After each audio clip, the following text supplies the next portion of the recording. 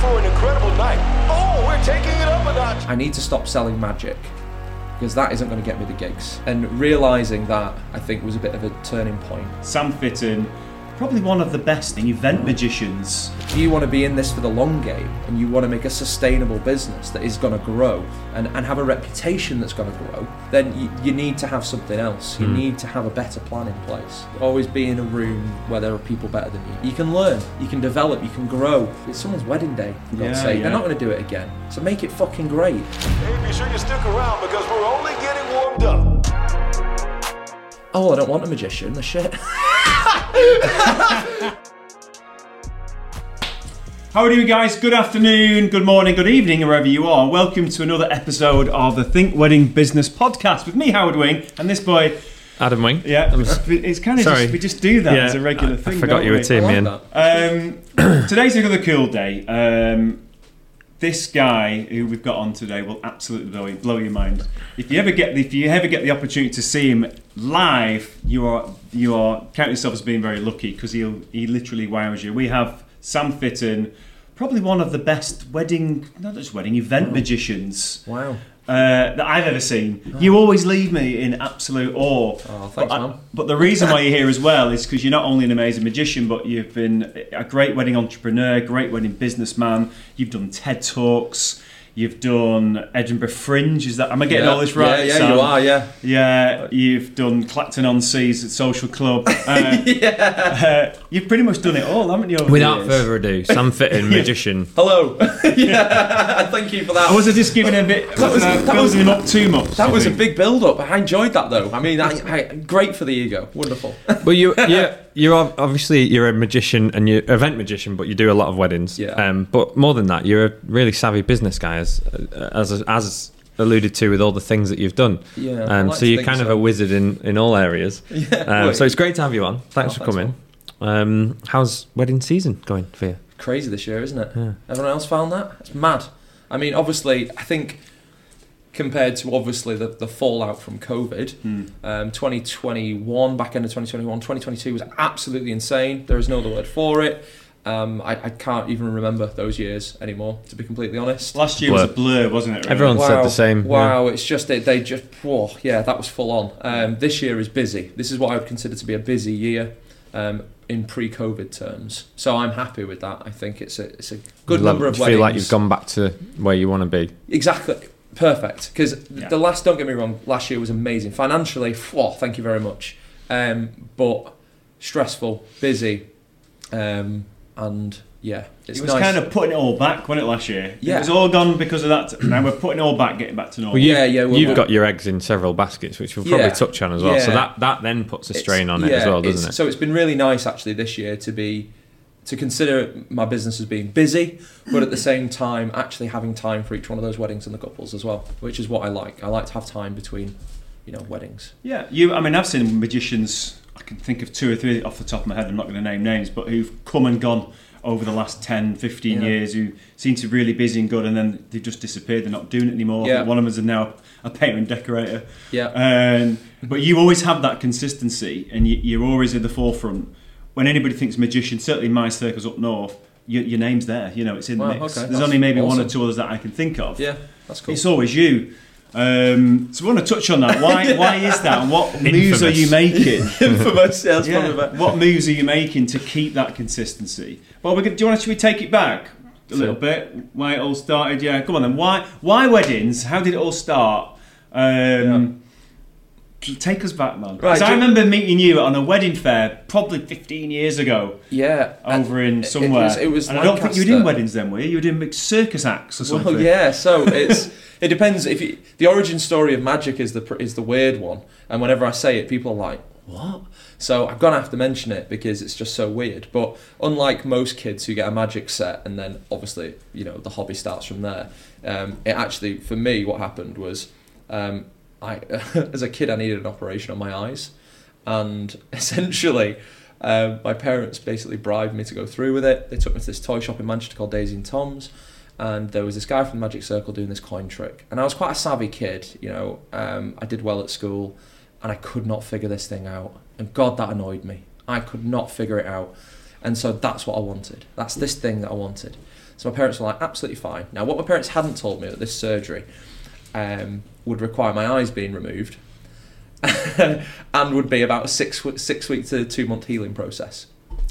So Without sight, basically. Pardon? So you couldn't see. Exactly. Yeah. So I woke up from the surgery having my eyes pried open by a nurse to check that I could see, in inverted commas. And Just then, got to pause you there. and then- You had your eyes removed, yeah. taken out of your face. Yeah. I didn't want to divert because I didn't want to interrupt him. But Yeah, I had my eyes removed. So you can't fully disconnect them from the brain, but yeah, I had them removed. They're dangling on your chin like Yeah, this. they actually have them on But little I thought that silver was- trays that rest here. I thought that was some sort of metaphor. They actually took them out of your eye sockets. I told you it was good, didn't I? I told you this is like, you think Wolverine's got a good origin story. Mine's bonkers. So so basically, I'm here because of trauma as a child.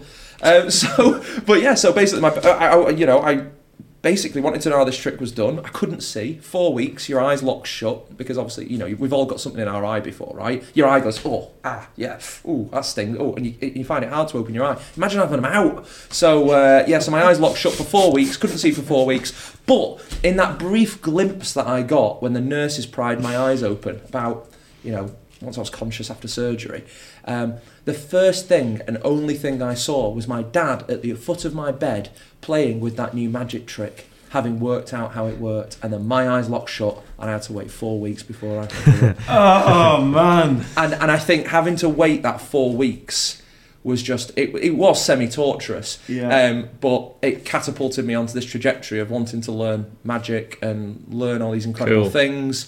I wonder if that helped your eyes heal as well. Yeah, who knows? Oh, we could get into the biology I of want it. to see how that's done. I want to see what. And, well, what's weird is then I went to university to study biology. So I got a degree in biology, left that, and then it was actually after university that I graduated into the recession, 2007, 2008.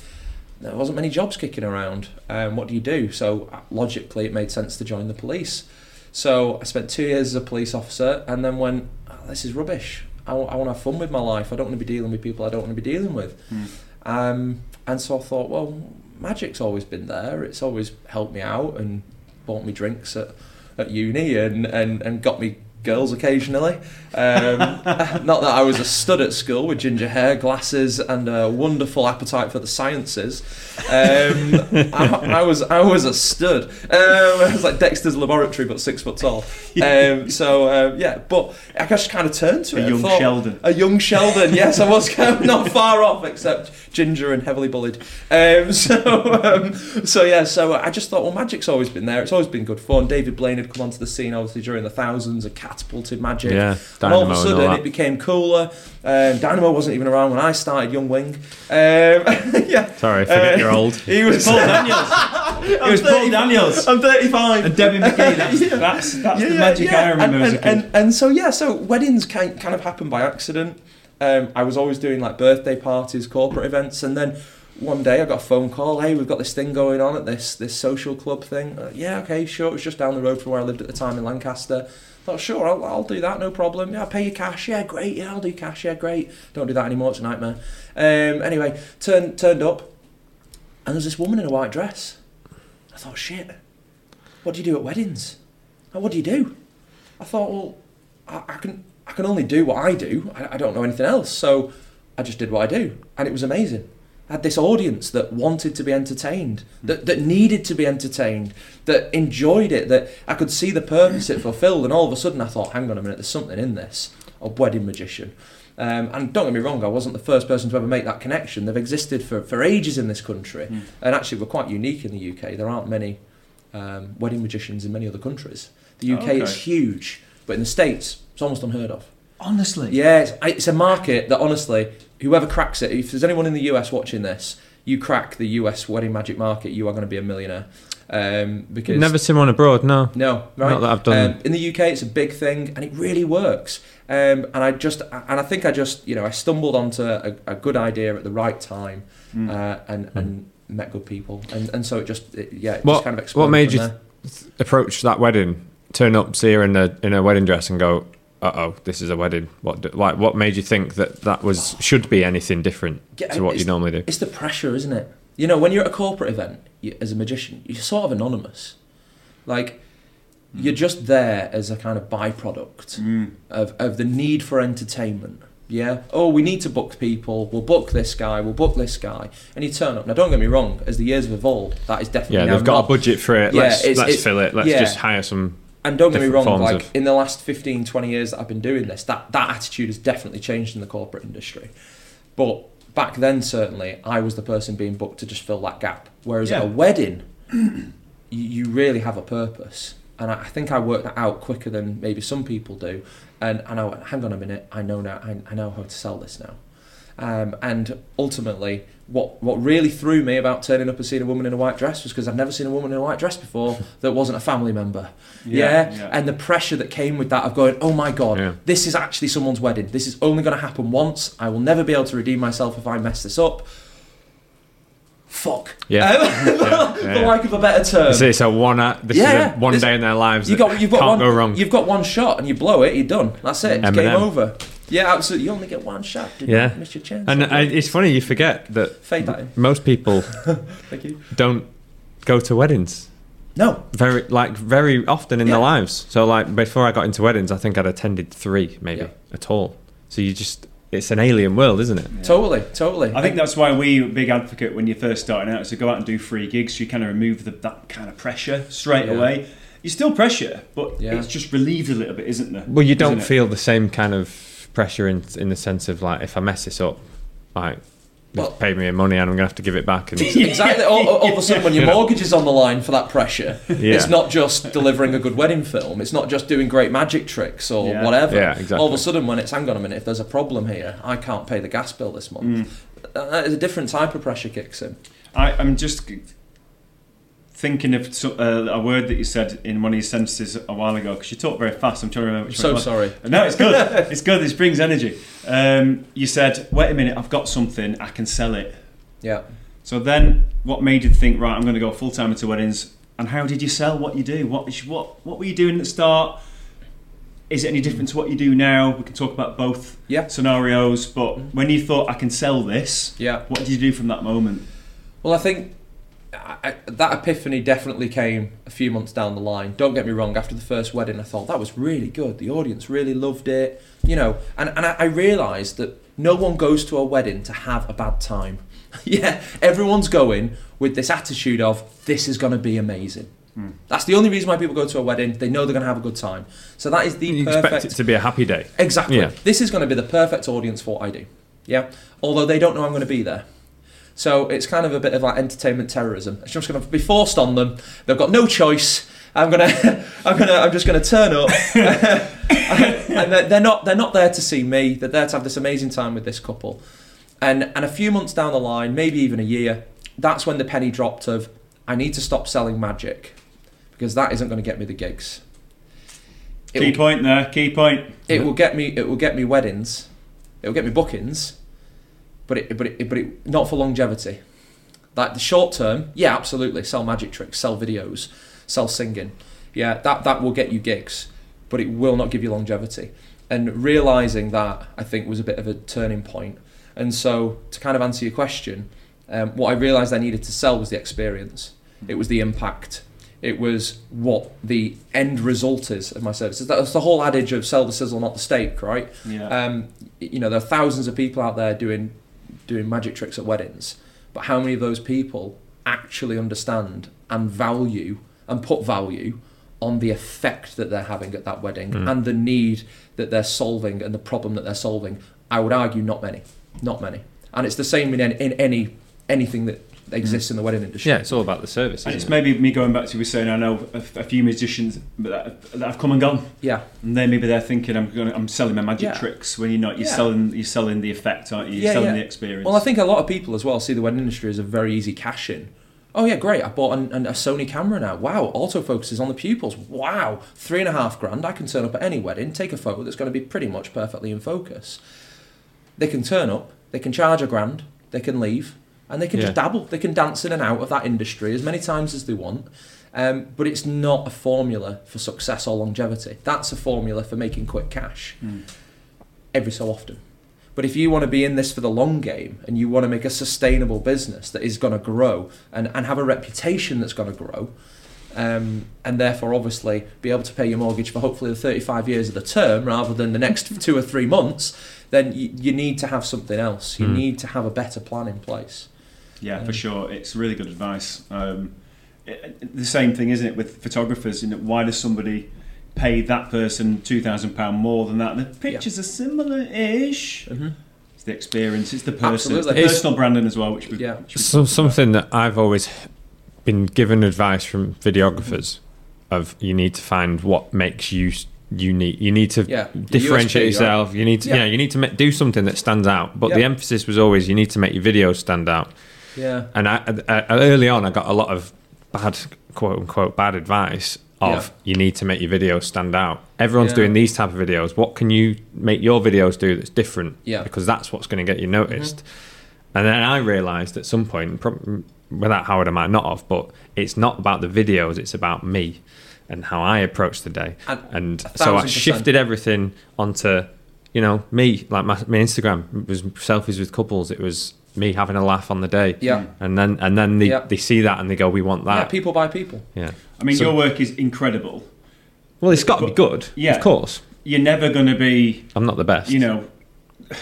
Do you know not what? the best, but it doesn't matter. Yeah. It doesn't matter. Good is good enough, but obviously your good is excellent. Where the product's concerned, good is good enough. Where you are concerned, and So what do we need to do then to make you stand out in other ways? Yeah. The person. It's. Do you know what? It's funny you should say this because I'm one of those douches now that goes, well, in my book. But forgot to mention you wrote the book. I've got it in my office. I know we've got a big thank you. I know we've got like that big build up you did, and you said, "Oh, best magician and all this." And I actually don't think I am the best magician that performs at weddings. I have seen some people that, and wonderful for my ego, but do I think I'm a great wedding entertainer? Absolutely. Am I a great wedding magician? Well, I think there's definitely better wedding magicians out there than me. But are they better at entertaining your couples? Are they better at entertaining your guests, looking after your guests? Are they as attentive? Do they understand the wedding industry as well? Do they understand the flow of a wedding? Do they understand the dynamics between the turnover, the change around, what needs to happen during dinner service? Do they understand all that? Maybe not.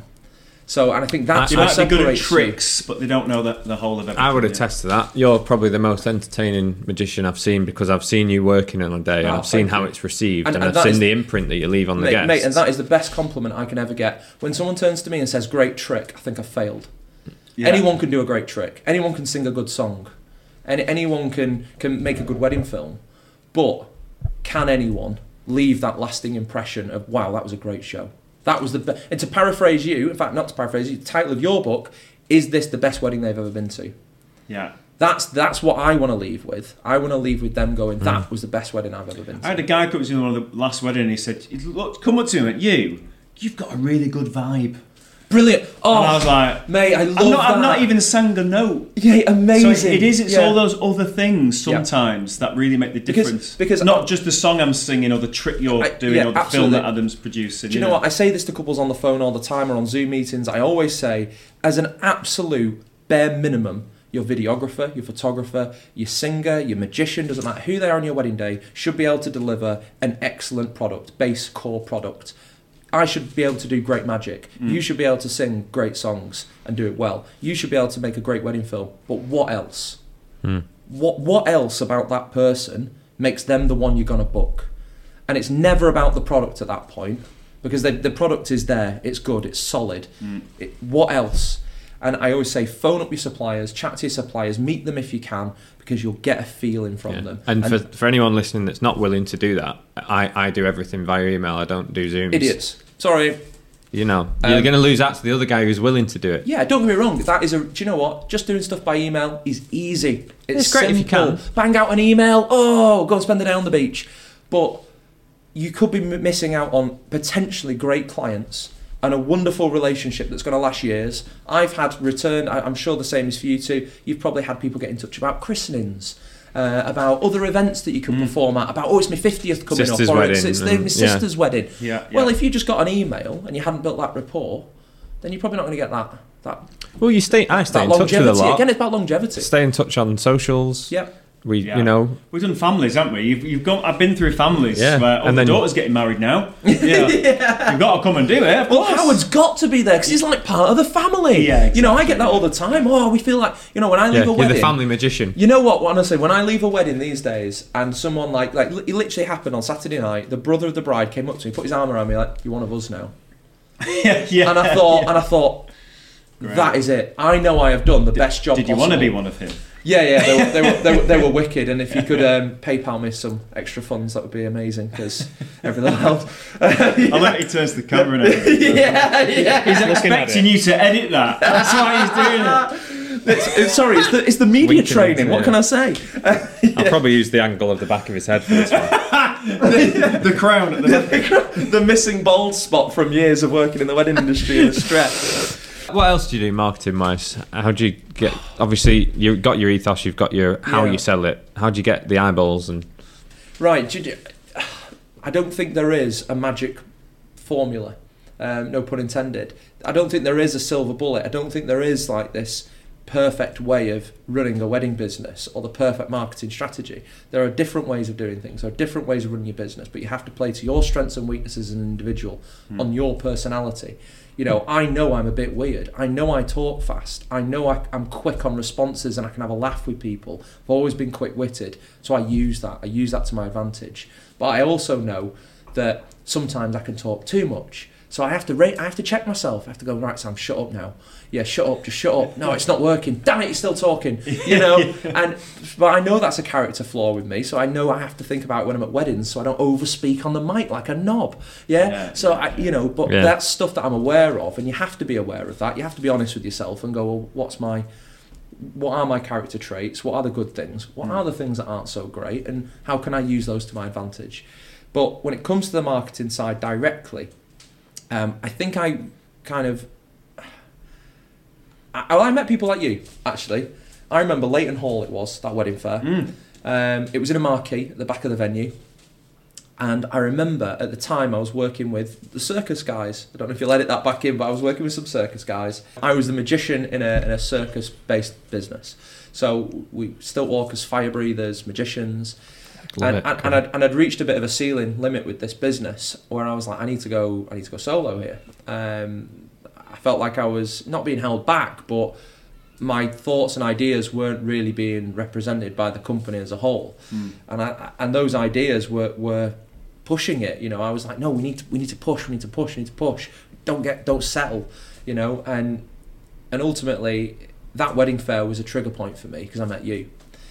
And I thought, that guy's got it. He gets it. He understands that you have to be more than the product. And I remember you had these fold-out brochures, which had a CD in it at the time, so you could listen to you in the car on the way home. And I remember them. I probably still got it at home. That's how sad I am. I've got a Howard Wing CD. Everyone's got a Howard Wing CD. Yeah, it was a trifold like leaflet, and I thought, God, this is good. It sells him really well. It's got the CD holder in it. He's thought it through. He understands like this thing. Not to blow smoke up your ass, but it was smart, you know. And your personality on the day. And I thought, I'm with these guys that are just like pulling on the reins. And I thought, I need to go. So after that point, I kind of left that business and just said, look, guys, I've got other ideas that I want to explore. And I went and did it solo. And I thought, right, what's he doing that's making it work? And kind of I looked at people like you. There was, at the time, I'd been done a lot of work with Phil White, an amazing videographer, and I looked at what he was doing as a brand and like what his films looked like and his couples and these high-end weddings and not just high-end weddings, just exceptional content, exceptional wedding suppliers who I had the pleasure of meeting. And I thought, what are they doing? And then I just kind of went, well, they seem to have this thing. They've got this aura. They've got this like this gravitas. I was like, where does that come from? You can't buy that. You can't go online and get it from Panama's or Jessop's. You can't just buy this off the shelf. It's energy and drive, isn't it? And knowing the why and why you want to do it.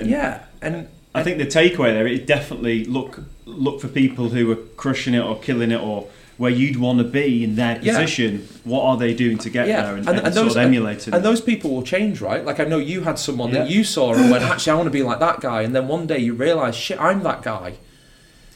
I've overtaken them. So who's the guy I'm now looking up to? Who's my? Because I find it's really important to always be someone. It doesn't matter if they're in the wedding industry or not, but there's to always have someone you can look at and go, they're crushing it, they're nailing it. How are they doing it? Like, how can I get there? Never be the best person in the room. I like to think never be the person there that knows more than anyone else. Always be in a room where there are people better than you. Yeah, I think you can learn. Can't you? You can learn, you can develop, you can grow, and all of a sudden that's when you really start growing. I think as a person, as well as then obviously that is instantly then reflected on your business. Your surroundings, isn't it? The people that you're hanging out with. Absolutely. What did Tony Robbins say? Hang out with dogs, you get fleas. So. Wow, that's a scathing way of putting it. But yeah, that's amazing. Yeah, that was a Tony Robbins quote. It's a good one though. Actually, yeah, that hits home. Nothing wrong with emulating either. People worry about getting. I don't want to be a copy. There's nothing wrong with. Well, do you know what? Emulating? Like, what else are you going to do at the start? If you're trying to be the best and learn from the best, of course you're emulating. Yeah, and until you find, a subtle little way of actually differentiating. Yeah, until you get I'll do what he does and what he does, and then I'll add. Now I've learnt a bit. I've got my own ideas, and I can take it on, and it becomes your own thing. Do you know what? Years ago, it sounds like a proper brag this, but I don't mean it like that. Please don't edit that bit out. But I got a deal with Warner Brothers to write TV shows. So I spent 2 years working in a development team. Clang. Working on TV show formats. And the way that you pitch a TV show to any channel is by going X meets X. You take an existing idea and you crossbreed it with another idea and you go bang, that's the idea. Because it's easy then to sell a concept. So if I turned around to you and went, Scrap Heap Challenge meets DIY SOS, and you go, right, so we've now got to scavenge for things to make something awesome for this family's home. Yeah? You understand the concept. And it's the same, I think, in the wedding industry. You go, right, I'm going to be Howard Wing meets Sam Fitton. Right, okay, so I'm going to be a magic singer. Okay, not the greatest analogy. But I do actually know someone who's a DJ that does magic. I can't tell how many times I've been asked if I'm the magician, but carry on. I'm singing, what you're on about. And the number of times... This comes before the singing, when I'm talking. Yeah, it's funny. Are you going to do a trick? No, I'm just talking to you. Carry on. And you'd be amazed how many times when I then grab a mic when I'm doing hosting, he's going to sing. No, I'm not. Fly me to fuck that. So it's funny. But that's the way it's done in TV land. So if they're doing it up here, they're Warner Brothers, that's how they do it. Like, why can't we do it? Why are we that to me is taking two proven concept that we know work and we're making something here. Pretty much, you've got a better chance to sell it because them two work. And it's relatable to an audience. Yeah. So if you can turn around to someone and say, well, I'm like that, but I also do this. Oh, right. It's easy for the customer to understand. You can get your brain around that, can't you? Exactly. Whereas if you try and describe a brand new concept to someone, it's very, very difficult to sell a concept. For example, if I'm doing magic at a wedding, great. I say, I'm like a magician, but miles funnier. And that normally makes people laugh. And I go, no, I can be quite funny. It just depends, really. It depends on your guests. It depends if they're idiots or not. Yeah. And then they laugh on the phone. I'm only joking. There'll only be a couple of them. There's always some in there, If you've got them laughing on the phone and having fun, and just I know that I'm selling that idea that I am funnier than probably someone else you've spoken to. Oh, you've not spoken to anyone else on the phone? Oh, why not? Why have you not spoken to them on the phone? Oh, well, they just replied in an email. Oh. But they don't even have to mention that. He's just gone straight into it. But then they're going in. But hang on a minute, they're an entertainer. They speak to people for a living, but they're not picking up the phone to you. Little seeded out there, But it then makes people go, oh, actually, that's a really good point. You lay the pieces, let the audience connect the dots. Yeah. Let your customer connect the dots, because then it's an established idea that they came up with. It's inception, isn't it? You're just planting a little seed of... Exactly. Make them think that they've created the idea or they've come up with the concept. Which is miles stronger than me going, hey, so I'm better than this guy because ultimately then it just comes over as arrogant and abrasive and that's not what you want to portray. Instead, you want to let the customer come to that conclusion through the way that you speak, the way that you handle them, the experience they get from the moment they inquire, even how they land on your website. Everything needs to be, it needs to conform to that brand that you're trying to build. which is why. And again, ringing somebody to speak on the phone is one other way that you're going to differentiate yourself from you in the competition. Always easy. Yeah. No matter what industry it's in, so many will just go reply and that's it. Forget it. And I always meet my couples. I don't know if you still do that now. But that's as a first protocol for me. Yeah. I always meet them. Yeah, weirdly, I think people are spending more and more time on their phones but less time speaking. That's what I slightly like, ironic. the human connection. Yeah, it's slightly ironic. I like the phone call. I've been trying to tell our students from the start. Yeah. You'd be surprised when people don't want to do it or still don't do it. Yeah. Strong advice on our course is ring people. Yeah. I always phone them, and they go, hello? It's like, oh my God, hello? The phone rings. Hello? I didn't expect you to call me. Yeah. And I go, hey, I can literally go into my, obviously, because you've said it 10,000 times, it's like a script, isn't it? You know it in your head. So I go, it's Sam Fitton here, the magician. Just thought I'd give you a quick call. Sorry, I know it's not every day you get a call off a magician. Pretty random. But I thought I'd chat to you about, are you okay for 2 minutes to have a quick chat? Okay, great, perfect. Anyway, tell me about your wedding. Let them speak. Yeah, that's it. Yeah. And that's it. Yeah. And that's the conversation. We see where it goes from there. I'm just saying. You just the opening line is, "How's the plans going? Yeah. What's talk about your wedding," and then you just listen. Yeah. You could use that script. Don't need that speak. exact script. You actually could. To be fair, just swap out the word magician to any other supplier. And immediately you've got a script. Belly dancer. It's Adam here, the videographer. Yeah. I know it's not every day you get a call off a videographer, and they're going, no, actually, it's not. Because of course it's not. They never planned a wedding before. The chances are, let alone spoken to a videographer on the phone. So no, it's going to apply to pretty much anyone. Doesn't matter who you are. Yeah. I think this is really good extra advice. We're finding a lot. We are repeating stuff, and repetition is great because the repetition that's where you get the skill from. Yeah. But there's been a lot of you go to wedding venues, you meet the great suppliers, create a good network around yourself, knock on the doors of venues, introduce yourself, do gigs for free at the start, build up your network. But this is different advice, and I think it's good. It is good. Is there anything else you think that perhaps you do differently than other people that would be beneficial for our listeners as far as the marketing side? Well, I'll add to that. What's your superpower, your uniqueness that you do different to everyone else? Magic, don't you? Yeah. Magic is the superpower. Wow, so awkward. Yeah, but we know that it's not. That's not you. Unbelievable. No, I get what you're saying. So marketing-wise, I think you have to, and it's definitely getting harder. This, because when we started out, and I'm going back to now like 2012 maybe. I know 2009 was the first wedding I did, but probably 2012 was when I really went right. That was when I met you, I think, 2012. I think I was in the industry for a good few years. Not probably 5 years before that. Yeah, so I've got a pretty mad memory. So it was definitely Leighton Hall we met. But anyway, it was. Don't be freaked out if I remember weird things. But essentially, back then, Instagram was one post. Yeah, Facebook was one post. That was it. And people say to me now, "Oh, why aren't you on TikTok?" And I'm like, "Why?" Because Instagram is now 6 times bigger than it used to be. Instagram wasn't around when we went to Leighton Hall. Yeah, no, it was that. It wasn't. Facebook. It was all Facebook. Just Facebook. It was all Facebook. Yeah. And then Instagram, maybe 2014. Maybe Instagram came onto the scene. Oh, you're not on Instagram? You could post. Then now Instagram is Instagram Live, Instagram Posts, Instagram Story, Instagram Reels. So now we're already, as a job, it's 4 times bigger than it was 10 years ago. Yeah. Right? Now we add on TikTok. Now we add on, Facebook, which granted isn't probably the greatest place in the world as it used to be, because all of these others have taken over. Then we add in all these other social media networks that are now YouTube, Shorts, Threads, Shorts, YouTube, X/Twitter. What are you doing, Elon? Get your act together.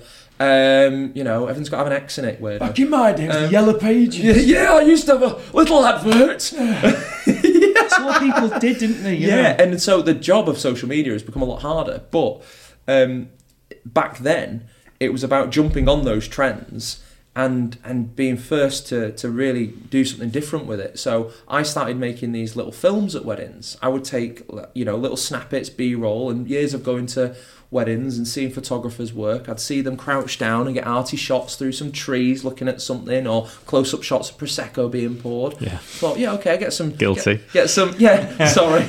You get some B-roll, basically. Oh, those shots. You get some B-roll. And so I thought, well, I'll take... Next week on how to be a wedding videographer. Yes.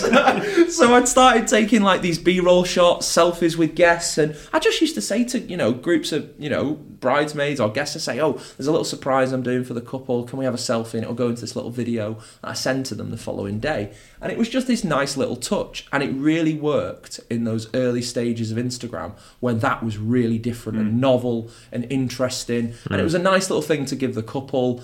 It didn't really take that much work. It probably took maybe an hour of work after a wedding. But very quickly now, what's weird now is I'm now seeing other magicians now doing that. And I'm like, wow, I was doing this 10 years ago. And I actually had to stop doing it. Now you're probably thinking, what? You had to stop it? I started getting inquiries to make wedding films. So I got an inquiry through my website because I was posting loads of videos on my Instagram of wedding films. Granted, they weren't high quality, Adam Wing films or Phil White films or the Lawsons, or they weren't these high-end productions. Yeah. But there was a market for it. So I got an inquiry off, I can't remember her name now, maybe Lindsay, I think, from memory. But so sad. I'm so sad. I can remember weird stuff. And she was like, oh, I want to book you to do a film at my wedding. And I was like, yeah, she's just copied and pasted it into the wrong website while she's been going through her wedding suppliers. So I replied, not Lindsay, I don't do wedding films. And she went, yeah, you do? Well, I don't. She went, yeah, your Instagram, you've got loads of them. And I was like, shit. Oh, she's right. I do have loads of wedding films. And then I had to explain, no, you booked me as a magician. And then I just do this as a byproduct. It's just a 60-second short thing that I make just for fun. Oh, I don't want a magician, the shit. And I was like, right, well, I can't just come and make a film. Our survey said. And so I kind of thought, well, my brand is off. I'm doing something wrong. It's not her fault that she's come to that conclusion. It's mine. And then I got another inquiry, and I thought, here we go. And I thought, look, I can make a film, but it's 650 quid. I turn up, I'm there just for the drinks reception, and you get a 60-second film at the end of it. You're all right, thanks, mate. Yeah. And I thought, right, I said, right, and this needs to go. So that's when I stopped doing it. How weird is that? Because I've been doing those GoPro on a stick for as long as I can remember. Yeah. Nobody's ever inquired. Well, I remember. It's clearly bad quality. So it's because they're all fish-eyed. I remember when we met at the Tickled Trout once, and Abby and Paul Madden, Mitten Hall back in 2016. Their wedding, and we met at the Tickled Trout, and we had like a joint meeting with them. Do you remember? It was very weird but funny at the same time because we were like a double act, and they left like. Shit! Like, what is going to happen on our wedding day? And I remember it quite vividly, that wedding. Actually, it was a real good one. And actually, do you know what? Much to the point, I remember when I left that wedding, Paul went, "If we knew how good you and Howard were going to be, we'd have paid double." Yeah, I've heard that in the past. And I went, really? Yeah, having experienced it. And that was when I put my prices up by a significant amount. So it's just amazing how all this links and comes around and comes to everything that you do has an impact, whether that's positive or negative, and nothing has neutral value in what you do in your marketing. Nothing has neutral value. To be clear on what you were saying, because I remember back when you used to do these little phone videos, so you were making little videos for the couple, and they were going up next day, just snippets from the day that you're just putting together on your phone. Videographers, but what you were doing, I don't know, 8 years ago, was making reels. Yeah, but before reels. Yeah. Whereas now everyone's doing it. Yeah. It's interesting that you've consciously gone, oh no, but that's diluting like my brand, so I need to actually get rid of it because now everyone's doing it. Yeah, everyone, exactly. And makeup artists do this, content creators. Everyone's trying to make these little videos. There's a fantastic, honestly, there's a fantastic business book that I absolutely swear by. You have to have balls to do this. And the book is called Zip Zap. You've probably never heard of it. It's probably flown under the radar. It was written about 20 years ago, if not longer. It was a New York Times bestseller back in the day. I was like a kid when this book came out. But the whole book is about when people are zipping, zap. Do the opposite. Yeah. Just do the opposite. If people start wearing... So as soon as magicians started wearing three-piece suits at weddings, and you might mention suits later, as soon as they started all wearing matching three-piece suits and a monochromatic tie or a single colour tie, I got rid of it. I made the bold move to go, no, fuck it. Right, I'm going to have So did you read that book Did that make you change? Because you were always on brand, weren't you? So Yeah. did you? My website was always black, and it had a like this highlight in bright teal. Bright teal it was. That's the colour. It was like electric teal. Yeah. And at the time, it became. I got pure by fluke that following year for the geeks out there. I love Pantones. You're learning a lot of dark shit about me today. But I love Pantones. Like, do you know what I mean? Pantones. So Pantones are colour charts used by the graphic design industry. So it basically means that Sam's got tons of them. Yeah, so when you're designing something on Photoshop, you see something in what's called RGB colour, which is made of red, green and blue light, because that's how your eyes process colour. Yeah. Whereas in the print industry, you use CMYK, which is cyan, magenta, yellow and black, which is K. Which is a completely different process for making colour. So what Pantones do is they take a colour that's printed in front of you and they convert that into RGB values or hex codes that you can put into a computer. So it won't look like the right colour on your screen, but when it's printed, it will come out as the right colour. So that's what a Pantone is. Now, Pantone are a huge industry because ultimately the world of design, both from clothing to websites to... It doesn't matter. They use Pantones all the time for colours and inspiration, for trends, trend setting, trend forecasting. And it just so happened when I started using this teal colour, about a year and a half later, the teal colour I was using was the Pantone colour of the year, which is a big deal because it means these huge brands like Armani, Boss, start using that colour because it's going to be on trend. Yeah. And all of a sudden, I became on trend completely by accident. So you just got lucky. I got lucky. Because it was just a colour that I liked. I saw it. In fact, I remember buying that suit and that tie from Greenwood's Menswear, which I don't even think exists anymore. Yeah, and I just got lucky because I used to wear completely black in this tie. We're sorry to Greenwood's if you do still. I'm sorry to Greenwood's. I'm so sorry, but good suit. Still got it. Wear it at funerals. So that's an example of the Zap where everyone's wearing the same sort of colour scheme. You've gone opposite. I went, I'll just do something completely wrong. And I wore it everywhere to the point where I would turn up at network events and people would go, "Oh, have you got any different clothes, Sam, or do you just always wear this?" Yeah. And people used to take the mick. But that was an idea that I got from Steve Jobs, who always would go on stage wearing his chinos and a black polo and his glasses. And he wore it every day. And actually, if you read anything from Steve Jobs, obviously sadly passed away now, but the guy was an absolute loon. And I could probably relate on that regard. But he was an absolute genius in a sense that he would have Monday to Friday clothes that were all identical. They were different, but they were identical. Was it Einstein that it was the theory of just having the same wardrobe takes away the indecision of what to wear, and it's just efficiency, isn't it? Exactly. But it's on brand. Exactly. And so it's the same now. It's a different suit. It's a different costume. Sorry, that's what I call it, a costume. It's weird because it is a costume because you're an act, right? Because you're a superhero. Because I'm a superhero. Yeah, absolutely. I definitely talk for hours about that logic. But yeah. So, but when other magicians started catching on and started wearing 3-piece suits and stuff, I changed and I started wearing like no tie. Yeah. I literally got rid of the tie. So now I still don't wear a tie. And sometimes people say to me, "When did you forget your tie?" I just go, "Yeah, whatever, pal." But I actually have a spare tie in my back pocket. Then I go, no, it's right here. And then I just pull it from behind the rear. But it's that idea about, if 1 in 1,000 people say that, I've got a miracle. Because now they've asked for the magic. It's always more impressive if the audience connect the dots. If the audience bring the idea and make the connection, it's always more powerful in both sales and magic. Magic is just sales with playing cards. That's all it is. It's sales with playing cards. Yeah. If you think selling like wedding films and photographs is difficult, try selling something that doesn't exist. So, do you know what I mean? So I was like that. But I thought, no tie. I wore an off-colour waistcoat, off-colour jacket, off-colour trousers, completely mad. But it started working. And then all of a sudden, what happened? I don't know if you won't know what I'm about to say next, I imagine, because you weren't wearing a black suit and a teal tie.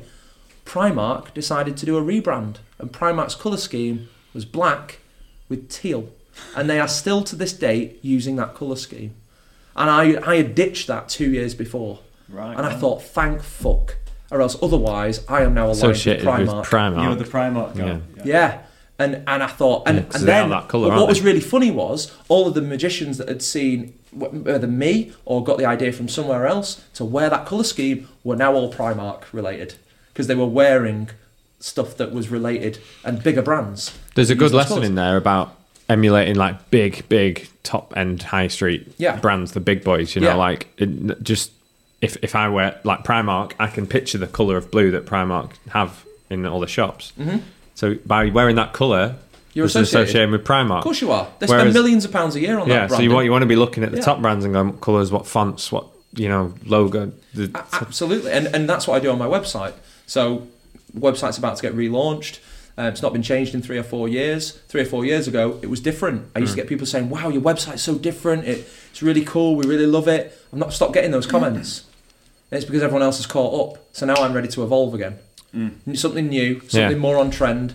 Or what will be in trend in a year's time. Because the trick is, don't do what's on trend now. Do what's going to be on trend in a year. Now the trick is, well, how do you know what's going to be on trend in a year's time? Well, you've just got to roll the dice sometimes, and you've just got to hedge your bets and go, well, actually, just try it. Try it. What's the worst that's going to happen? It's a brave choice to do, though. When everyone's going left, you turn right. Exactly. I'm interested in that book. Zip Zap. Yeah, it's called Zip Zap. Who's by? Oh man, I should know. I've read it that many times, but I'm always reading it. Go back to it. If I'm feeling a bit stagnant in my business, or I might think, website needs updating, bang, open this book, turn to a random page, read something, and go, wow. Someone else has already had this problem. It's a good thing to do. Re-go over the stuff that inspired you. Yeah, there's another book. Whenever you just get a bit stale. Yeah, the other book I'd recommend for anyone is, and I make it sound like I read loads. I don't. I'm terrible at reading. I hate storybooks. Oh, I read every day. I am awful at it. I'm terrible at it. But I love factual books. I can happily sit there and read a dictionary. Such a loser. But I can't read Harry Potter or anything like that. My brain, I can't escape into that world. It's all non-fiction stuff. Yeah. I'm magic. Why do I need to read it? Yeah. I get enough jokes about Harry Potter. Harry Potter can't make his shoes disappear. But yeah, absolutely, loser. And he wears glasses. I had laser. But I can read factual books. So another book is called Now Try Something Weirder. Oh, love it. There's stuff in there. It's all about big brands and how they just went, do you know what? Fuck it. Let's do something mad. And honestly, it's brilliant. It gives you so many great... Like real world examples. Yeah, I like that. Yeah, loads of real world examples. So when I started, obviously, with the solo stuff, different business, not wedding related, really, I went, well, who sells high-end tech? Apple. They've been the best at it for years. Right. So Apple have spent billions of dollars investing in market research, design, artwork, colour schemes, font choices, negative space, layouts, you name it. They have spent the most, arguably. The biggest and wealthiest public limited company on earth. They have got the budget for these insane R&D teams, that go and do all this hard work. Use it.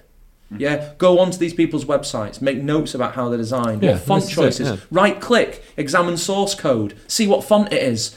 Yeah, I've done it. What font weight, right, how is it spaced? Yeah, I've done all that. The title of me, Adam Wing Films, on my website is, I've researched Gucci and Dolce & Gabbana fonts and just did the same font because it was that association of that looks... I mean, a lot of Apple. So Apple have their own font, right?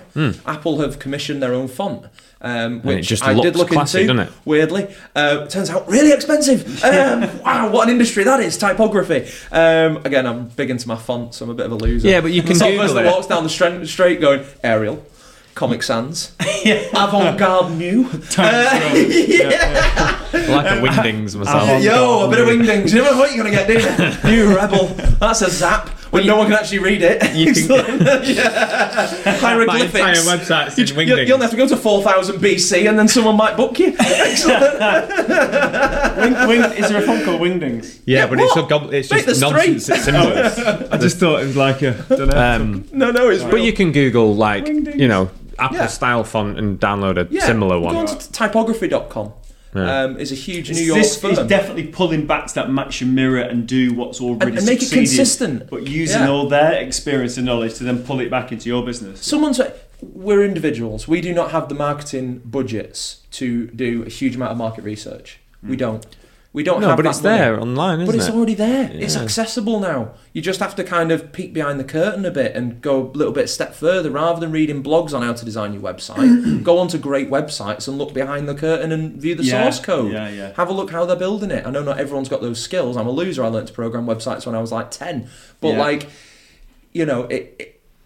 those skills are so useful in the modern day. Well, for anyone that wants to, it's you can Google like inspect. Is it? It's called the inspector tool. Yeah, source element. I can't remember how it is. I know how to do it. I can't remember the words. You use on Google Chrome, right click, inspect source, or and it brings up all the source code behind the website, and you can learn all the absolutely where the images come from, the fonts, all of it. Absolutely. Because I do that because I have a programming background. Yeah. But I know not most people will have no idea what you're on about. Yeah, exactly. But it's it's what gives you an edge, you know. It's an easy way of utilising millions of pounds of research which I haven't paid for. I don't know if this will make the cut, but when you're a magician and you sell your services as a magician, because I tried to get away from that word, because the problem with that word is Paul Daniels, top hat and tails, rabbits, magic wands. Yeah. It's a difficult stigma to not be associated with. Yeah. And I tried for years calling myself a wedding entertainer, a magical entertainer. You know, Derren Brown tried it with psychological illusionist. Yeah. You know, he's just a magician, but he's a psychological... Oh, that sounds different. I know videographers have done it. Wedding cinematographer. That sounds good, doesn't it? Yeah. Oh, Spielberg with a nice pair of shoes on that, isn't it? Do you know what I mean? It's I hate all that stuff. Yeah, do you know? And it's really hard. And as a magician, and I just realised I can't. Of course I can't move away from it. Because as soon as I try to describe myself as anything other than a magician, people go, right, so you're a magician then? I go, yeah, I'm a magician. Yeah. And because I haven't got the millions of pounds worth of marketing budget to basically convey and educate an entire population on that I am more than a magician. And so I started using the tagline, more than just a magician. Yeah. And then I thought, that's a great tagline, that, more than just a magician. Brilliant, that. Brilliant. Well done, Sam. Pat on the back. Yeah. He'll do your dishes as well. I'll do Right, exactly, right. And it was because I felt like I delivered more than just magic tricks at weddings. And then one day I went into Costa and I went, I'll have just a flat white, please. And the barista went, just a flat white? And I went, yeah, well, a flat white. And he went, this isn't just a flat white. I'm about to make you the best flat white you've ever had. And I went, fuck me. I'm not just a magician. I am the magician. And immediately got rid of the word just off my website. Got rid of it. Just got rid of it. It's got a negative connotation. I got rid of exactly. Just what it does is it downplays big up the thing that you are. I was literally downgrading myself, and then I realised on my website I could add an extra touch to your special day. Extra? I'm not extra. No one budgets for fucking extras. Get rid of the word extra. Additional. Ooh, for an additional thing, or add that extra thing, or add an extra bit of sparkle to your special day. I thought, fuck, I've done it twice in one sentence. Add, extra, got rid of those words, bookings increased. Because all of a sudden, rather than being a thing that you could have, I was something that you needed to have. I wasn't an extra. Yeah. I wasn't additional. You're not additional. You're a necessity. You're It sounds so simple. Yeah, and then brilliant. I even had, and you know, that went into the book along with the barista thing, I think. The barista needs a shout out. He's changed your life. I don't know who you are, but yeah, honestly, I Cost don't think... wisdom. Yeah, I don't even... And that's the thing, right? You never know where you're going to get these little nuggets of information from. Yeah. And I don't know who the guy was. I've probably never met him again. But he completely changed my business. In one sentence, he changed my business. Brilliant. And it's insane. And I'm a big believer of semantics. The way that you speak in emails, the way that you speak to people, the language that you use completely changes the way people will feel about you. And even more important than the words that you're using is the tone in which you use those words. I could get really geeky now if you want to get into it. There's something called the 55-38-7 rule. Have you heard of this? No, okay. So it's a guy called Al Morabian came up with it in like the late 70s, published it, it's been misconstrued over the years to basically become 9/10 of communication is body language, which is absolute nonsense. It's not. It doesn't work like that.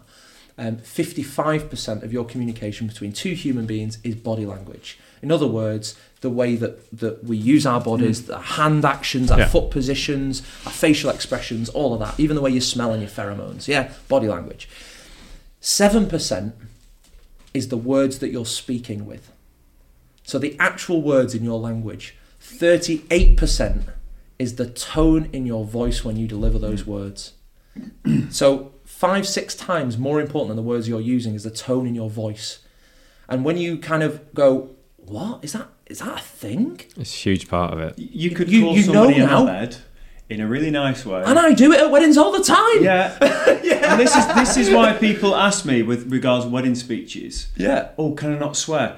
You can swear Yeah. as long as you have the Deliver it right right. tonality. Yeah, and how many times And have you I done deliver it correctly? He's you got know. the censor guy here. He's going to be on fire during this. The number of times I've sworn, but I've said it in a way that is jovial Yeah. and fun, Yeah. and so it's not aggressive or curt. It's I tell you what gets a bigger reaction from my audience if I'm just walking around and I say the word shit, yeah. but the way that I deliver it, everybody And- they laugh instantly. And sometimes I won't even finish the tea. I'll go shit, and everyone goes, "Oh!" It's Yeah. like, And but if I was to go shit, And do you know what's they really? go, Do you know what's really funny? When I did my Magic Circle exam about 6-7 years ago, he's done a magic circle exam. yeah, you have to do an exam to get in a performance exam. I did the routine I always do at weddings. Pirouettes. Yeah, I do that. I do the routine that I always do at weddings. Spoiler alerts: I've been doing the same 7-minute act at every group of people at every wedding for the last 10 years. Yeah, I've not changed anything really. Modified a few jokes, added a few bits in there and that. It sounds just like my act. Why? Although it goes a bit longer than 7 minutes. Yeah. I mean, 7 minutes for me is a record. 7 actually. minutes, one group of people. It's 7 minutes. it's longer than I can perform. Yeah. But I've not changed it, and the reason being is it carries on working. But and it gives people a mutual talking point, right? If you see Sam Fitton at one group of people, and then I go to another group of people and do the same act, those groups of people now have something mutual to talk about. Yeah. If I did something different, Did you see his thing? Did you see with the what's it? With he put Yeah. the level on my hand. Did you see that? yeah. And then they go, yeah, oh my god, that was so funny. Whereas if you do something different, they go, no, I didn't see that. Oh, did you see the one with the coin?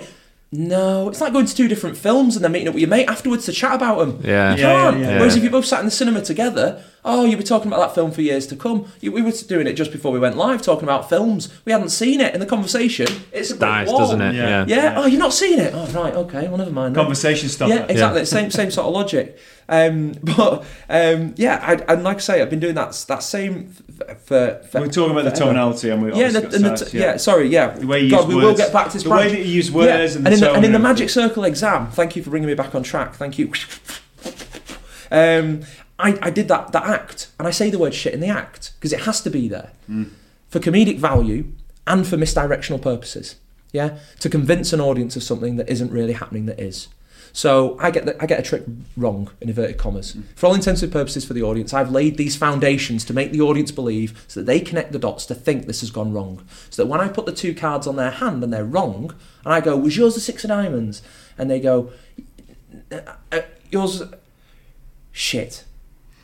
And it's said in a way that is tonally means to them, they genuinely think I've got it wrong. Yeah. Which is only going to heighten the effect when it then comes good. Is this the one where it's in your mouth? No, don't do that Well, anymore. it's I like that in one. the- Yeah. It's the one where the Yes. cards change places in their hands, right? But I did that at the Magic Circle, and they marked me down because I swore during my act.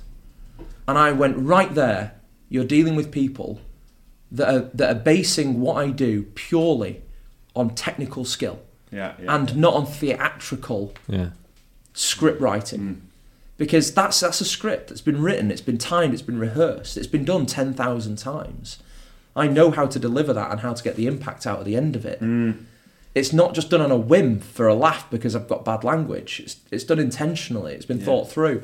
And it's just really funny how, that's interesting. But now when you translate that to sales, that's why a phone call is so important. Because someone can feel the tone. They understand who you are as a Versus person. email.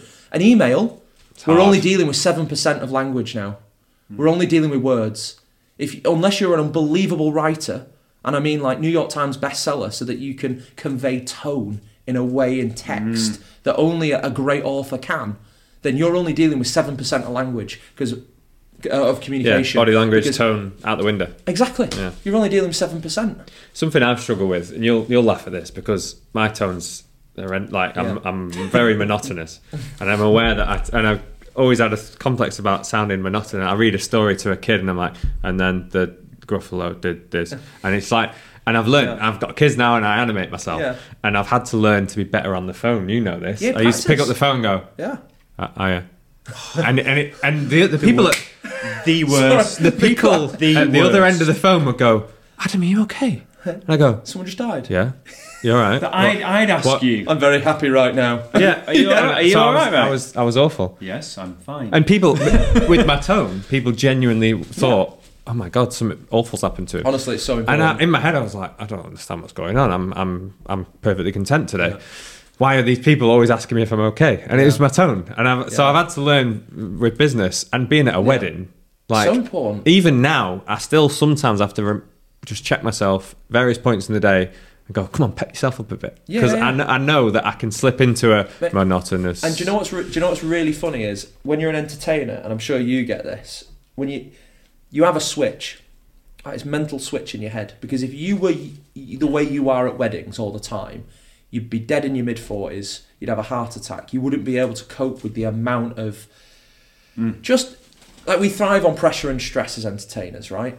Like that amount of adrenaline soaring through you is like, I don't know, it like takes you to another plane, and you can just start doing stuff that you can't do at home because you'd be a nutter. You can't do it in Sainsbury's while you're doing the weekly shop, or else people would just be like, they'd think you're on like, MDMA or something. Different versions You know what of I mean? yourself. Yeah, and you have this switch that you flick. Helps if you and are turn it on on. MDMA. The amount of times guests have said to me, "Oh, he's your uncle." Like if we're working together, and they get wind, and they go, "Oh, so you know him? He's your uncle?" Right?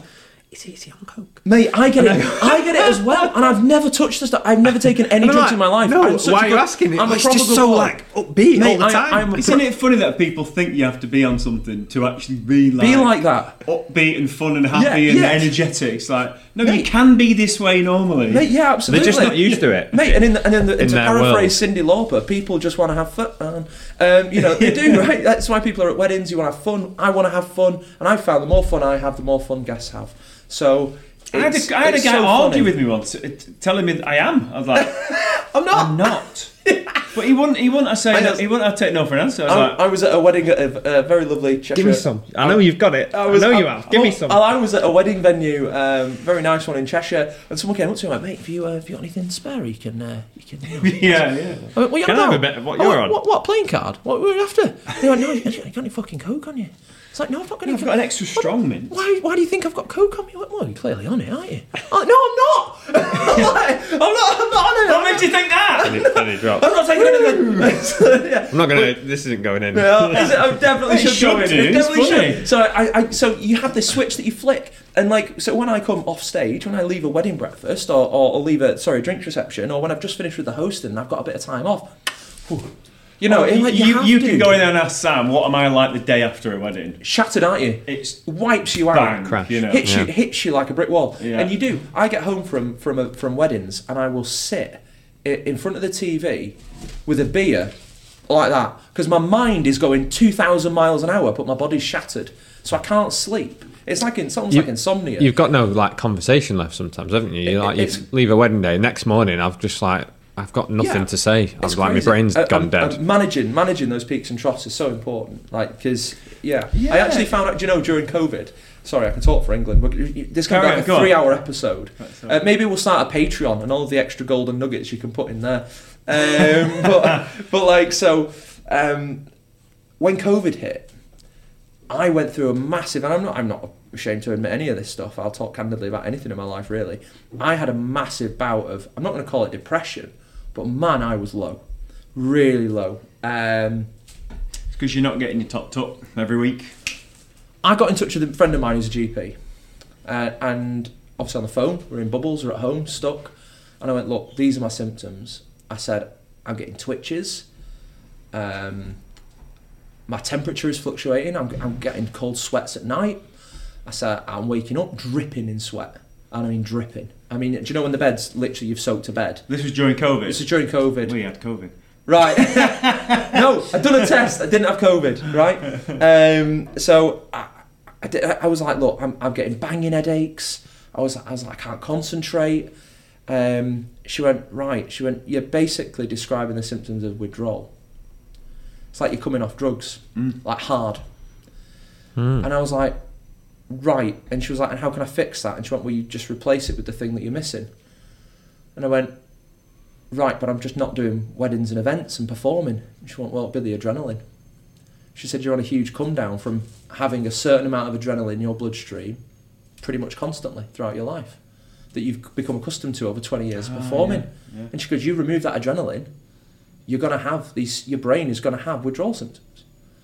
And all of a sudden I was like, holy God. She was like, the only way you can see through this is with injections of essentially epinephrine or, which I'm not going to prescribe you because that's stupid, or you need to get back out you working. sit it out. You can only sit it out. You've got no other option because I can't perform. Yeah. So I had to sit it out. And honest to God, I was like this. I had sweats, I had depression. And it was basically, that's what it was. It was withdrawal symptoms from performing. Oh, how mad is that? One thing, before we wrap up, and we've got some closing questions that we ask everyone. I just wanted to, because we spoke about this off air, I wanted to touch on kind of what, how you see this in 10, like shelf life, basically, is are you going to be a magician forever? And how do you keep evolving and keep zapping when everyone's zipping? And because I feel like, and I might just be naive about it, but I think as a videographer, I know that I can sell myself to couples very easily because they're similar age to me, getting married, the early 30s, late 20s, whatever. Yeah. And I'm on a level with them. When I'm 50 and I'm the video guy, it doesn't have the same. Yeah.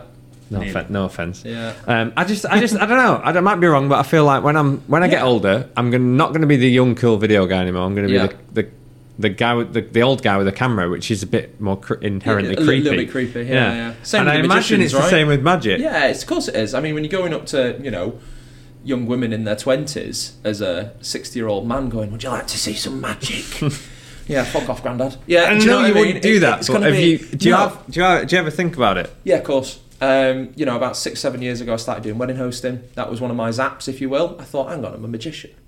I'm already meeting guests during the drinks reception. I've already building rapport with them. And then I'm handing them over to some guy in a red coat who's never met these guests before, that's never interacted with them. And I thought, that's why Toastmasters have such a hard time and why they're so abrupt, because they've got no rapport with guests. I've got all that. I can now walk into a room and immediately you've got their attention. Because, it's that funny guy from earlier. Oh, he was a good laughing. And that's how it works when you do the drinks. And that's why you mingle with drinks reception. On the drinks. Of course it is. Because make them feel they know me before I even start my act. Then I think it makes it easier. As opposed to some artists will jump up the singing waiters. Yeah. Or we have to immediately like this guy. Yeah, but singing waiters, similar thing. I think is a bit of maybe an anomaly in a sense that they have to be a surprise for obvious reasons. Yeah, of course, yeah. But it's why that I think a lot of the time when singing waiters kick in, that's polite applause. Yeah. Because it's there's an act on. We've got to get involved and clap, rather than out of admiration or rapport or respect or just friendship, because you built a relationship with the audience. So that was one thing when I zapped. That was how I kind of extended my shelf life, because I realised I wasn't that young 20-something when I met Howard doing all these flashy card tricks that no one else was doing. I wasn't the young guy you got at your wedding anymore. And then will I evolve again? Absolutely, because do the wedding hosting, have a lot of laugh. I'm not going to be able to run around like I do doing the hosting now. And when I get to like Howard's age, what are you, 65? How old are you? I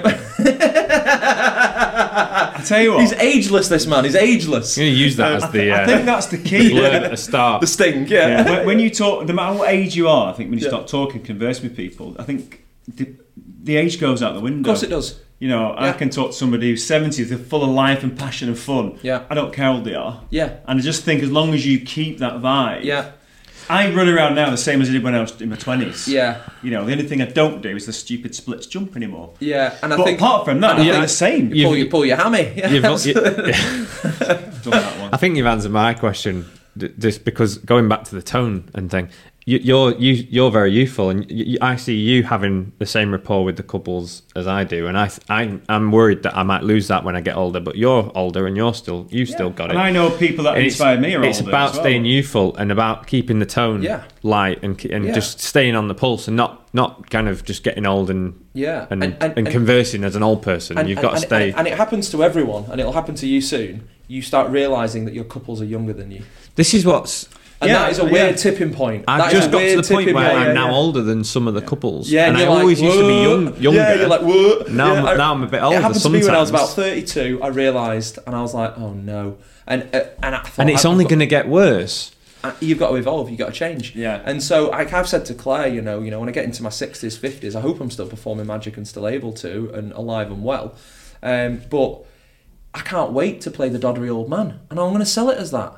You get me coming to your wedding. I pretend like I'm doddery old granddad that hasn't been booked. That just Willy walks Wonka, in when he walks up. Brilliant, exactly, man. That's where I'm getting it from. I love films. I'm going to walk up. I'm going to take the cards out, drop them. If you did the Willy Wonka bit where you fall over and then spring up, that would be sick. Kane stays in place. I love it. It's great, isn't it? Yeah. Gene Wilder is the best. It's amazing. It's amazing. It's brilliant, isn't it? And it's that again. It's setting an expectation level and then blowing it out of the water. That's ultimately what that is, right? He comes out because everyone goes, "Oh, he's the old owner of a chocolate factory, so he must be old and doddery." So he comes out playing to those expectations, and then snap, does something different. He zaps in that moment, and he does something that no one expected. That was absolutely bonkers, but ultimately the host we had during the dinner and stuff. Mate, he's singing. He's got everybody singing. It's like and I do. I don't sing during the hosting. I do something different. But the amount of times now when I leave a wedding, they go, "Oh man, the host did brilliant. We had so much fun," and they might not even mention the magic. It might have been brilliant, but they forgot about it now because you've done something else that was fun and interactive. Yeah. So again, it's always evolving, and like I say, I'm already looking at when I'm in my 50s, 60s, maybe 70s. Well, listen, don't worry because you don't have to act any different. Yeah, what you do maybe now not. In 20 years' maybe time, not. You can still be the same. But don't just think because I'm older I have to be a certain way. I think if let's say you're in your 80s and you're more of a crooner now, right? Sat on a stool singing, you can play up to all those stereotypes. Come in. Oh, right, ladies and gentlemen, we're going to do a song. Sit on a chair and then... You never close your eyes anymore. Now I see why you just do the hosting, not the singing. Shut up. Do you want to wrap up? Wrap up? Do it. Ask whatever you want. I'm not bothered. So, Nala and Nat, the last guests, before you said, what would you say to your younger self to still get to where you are now, but quicker? How could you reach the point where you've got to now? So it's not that classic, what would you give? What advice would you give to your younger self? It's how would you still follow the same path, just do it quicker? Answer any way you like. I think if I had to give myself advice to my younger self to get to where I am now quicker, it's a really hard question, that, because so much of the wedding industry is about experience, and there is no shortcut to experience. You have to graft. You have to just be there. That's why I said answer it any way you want, because I would probably answer the same way. Do you know what? There is one thing, actually, and I only started doing this maybe 5 or 6 years ago, and I wish I'd done it 10, 15 years ago, and that's go and shadow other wedding suppliers. I remember phoning Andy Murphy once on the way back in different from the gig. disciplines. Yeah, not absolutely. Just other magicians in your case. No, fuck other magicians. We're going to learn how to do a better double lift. Sorry, spoilers for anyone there. Or how to do this technical move. I'm probably not going to learn as much value or bring as much value to my couples if I'm just learning more about magic. I want to learn more about everything else. And so the wedding day I remember when I wanted to start doing hosting. I happened to be driving back. Wife was on holiday somewhere. And I thought, I've got nothing else to do this evening. And I happened to have spoken to Andy Murphy a few days prior, and I knew where he was going to be gigging. So I phoned him and went, mate, can I come down and shadow you tonight? And he went, yeah, sure. I was like, I hope you was your gear, I hope you was set, packed down, whatever. And I just went. I went and spent the whole night there until we packed down, just seeing how you DJ a wedding. Even though I don't want to be a DJ, I don't want to stay until 2 a.m, don't know how they do it.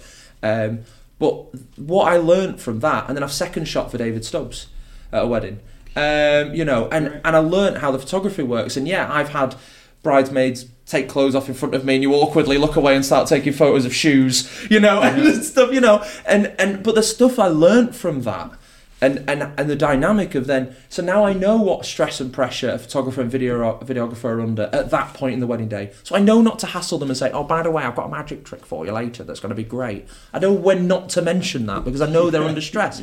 I know when I work with Howard, I have to do the bride and groom thing really early because I don't want to upset his timings for the intros. So you're getting a better perspective. Yeah, and I suppose now you're doing the hosting, so you can help the day as a whole. I totally understand that now, and I totally, because I remember when Howard first said, come on Sam, we need to wrap this up, we need to get moving, and I was like, why has he been such a knob? But now I understand it, because ultimately Howard's got it in the air off the venue, because food has to come out at a certain time, so we have to work to that time normally, to the food. generally. If it's, I mean, most venues you would hope they've got a cold starter so that at least they've prepared that. But anyway, so there's always a knock-on effect to what you do, and there's always more you can learn about the industry from other people's perspectives that will bring absolutely unbelievable value to what you do. And so I wish I'd started doing that earlier. I think that's a great I thing. think that's a really good. Don't be afraid to ask people and shadow and stuff. No, we're all lonely. Yeah. We all sit at home doing our emails on our own. Like, I say this to people all the time. We're all sat at home doing nothing. Phone up a videographer and say, "Hey, do you fancy a pint? Do you fancy going for a drink?" It's so funny because the social life of a wedding, people think, oh, you've got these parties all the time. Oh, no, it's not. I have no social life apart from my weddings and me and Sam have a date day. Yeah. That's it. Yeah. And I love it like that. Don't get me wrong. Yeah. Yeah, but it's like you say, if a supplier rang you up and went, "Do you fancy just hanging out today? Go for a coffee or something?" It'd be like, "Oh yeah, I've got nothing. I Get me out of the office." I had a It's great. videographer do it the other day, and I was like, "Brilliant!" They phoned me. I was like, "That's great, nice one." Yeah. Andy phoned me the other day. "Do you fancy some drinks?" I'm working, so I can't make it. But I was like, "Mate, unbelievable! I got a gig on a Tuesday night." And just it's so important to stay connected to people outside of just at weddings. I'm sure other guests, and I know they have because I've listened to some of your podcasts, have spoke about networking and the importance of building friendships and relationships with other wedding suppliers, because it's a very small world, the wedding industry, yet it's quite disconnecting. You come together, you all have an amazing time, you make a great wedding, and then you all disappear. Yeah, and then you come back at another one. "Oh, great to see you again," and you disappear. And outside of those really high density, high stress environments, it's actually quite a lonely world, being in the wedding industry. And so actually staying connected to other wedding suppliers, whether you're playing football with them, like I know we've done five-a-side, whether you go clay pigeon shooting, or whether you're just having a drink in a bar, go fishing with Johnny tomorrow, and actually the other advice I would give, so it's a two-part answer, is go to more courses that have nothing to do with what you do. So I signed on to the very first, I think it was, Philip White. Yeah, I went to Philip White. You know I went to Philip White's? Yeah, I went to Philip White's videography course. And the whole room is full of videographers. And it came to me and they went, "All right, so what do you do?" "Oh, I'm Sam, I'm a magician." And they all kind of went, "What are you doing here?" And at the time, I literally had one wedding film that I'd actually made for a couple, not because I'd sold it, but because a mate was performing. I said I'd come down and get some footage for him, and the deal was I'd edit something together for the couple as a thank you for letting us do that. Yeah. So my friend had a promo for his website, and that was what I showed, because we all had to go around and introduce ourselves and show a video we'd made. So I used that one, and all these videographers and photographers are looking at me like, "Why are you even here?" And I just went, "Well, do you see any other magicians in the room?" And they went, "Networking." Bingo. I'm meeting 20 high-end videographers that are willing to invest in themselves. They are the best people to be connected to. People that are going to... striving, aren't they? Exactly. Yeah. They're the people that want to be better. They want to invest in themselves. I did the same with David Stubbs' SEO course. I went on one of the first one of those. Saw he was doing it. 250 quid, not a problem. There you go, mate. It's all yours. I'll sit there. And David, literally all the way through, was like, "You do that, don't you, Sam?" Yeah. Sam's good with websites."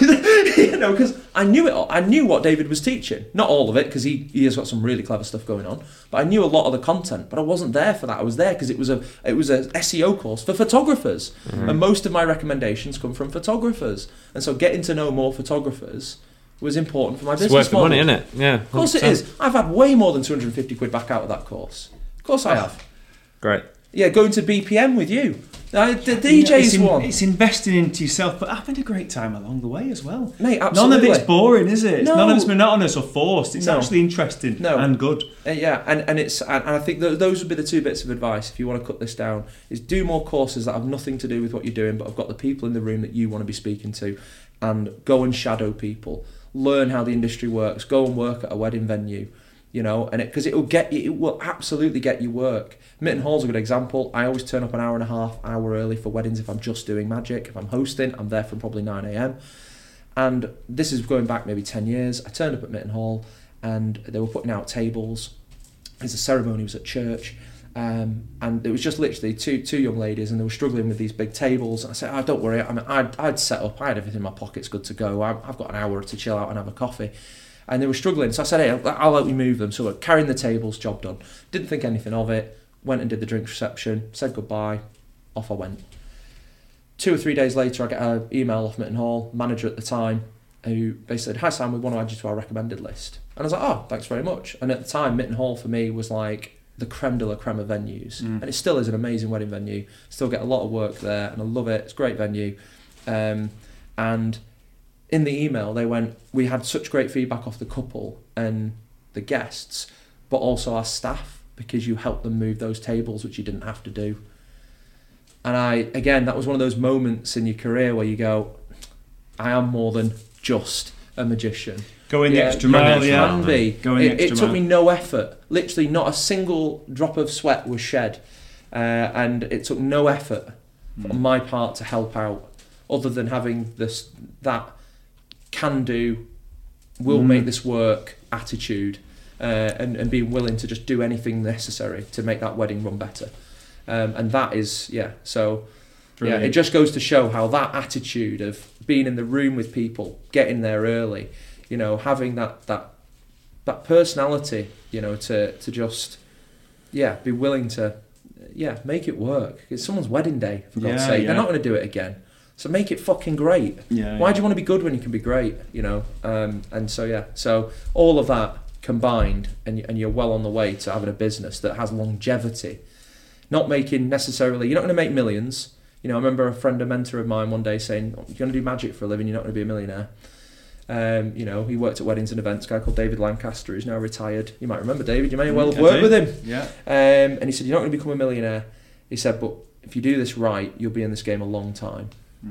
And that was great advice. And it's advice at the time, I was like, "Oh, I don't know, I could probably do maybe I could be a millionaire."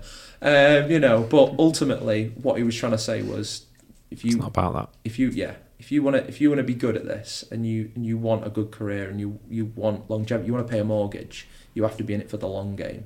And longevity comes from applying things and doing things in a way that makes it sustainable, and being passionate and caring about actually your couples and their wedding at the end of the day.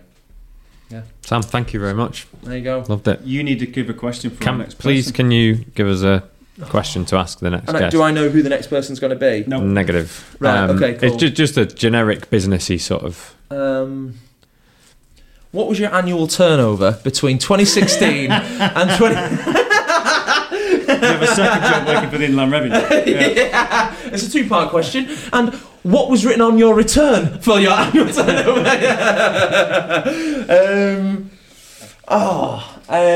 If you weren't working in weddings, what would you be doing?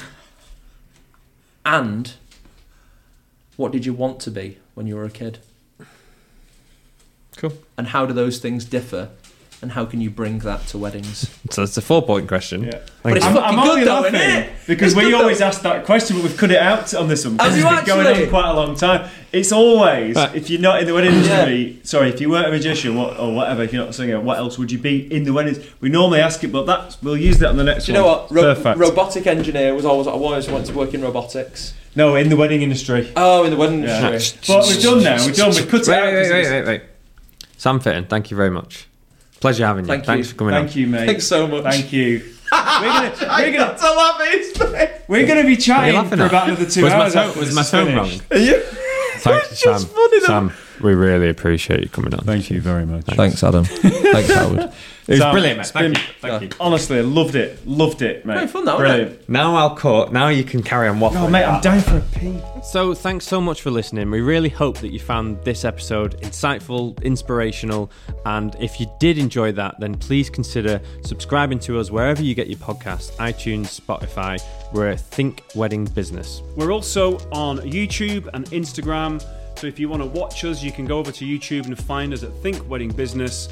And the same over on Instagram to keep up with all of our future episodes. We'd really love you to subscribe and join us on this journey. And if you do like this content, please consider giving us a 5-star review. It just helps us get seen and helps spread the word. So thanks again for listening, Wings and we'll see you out. next time. Bye-bye.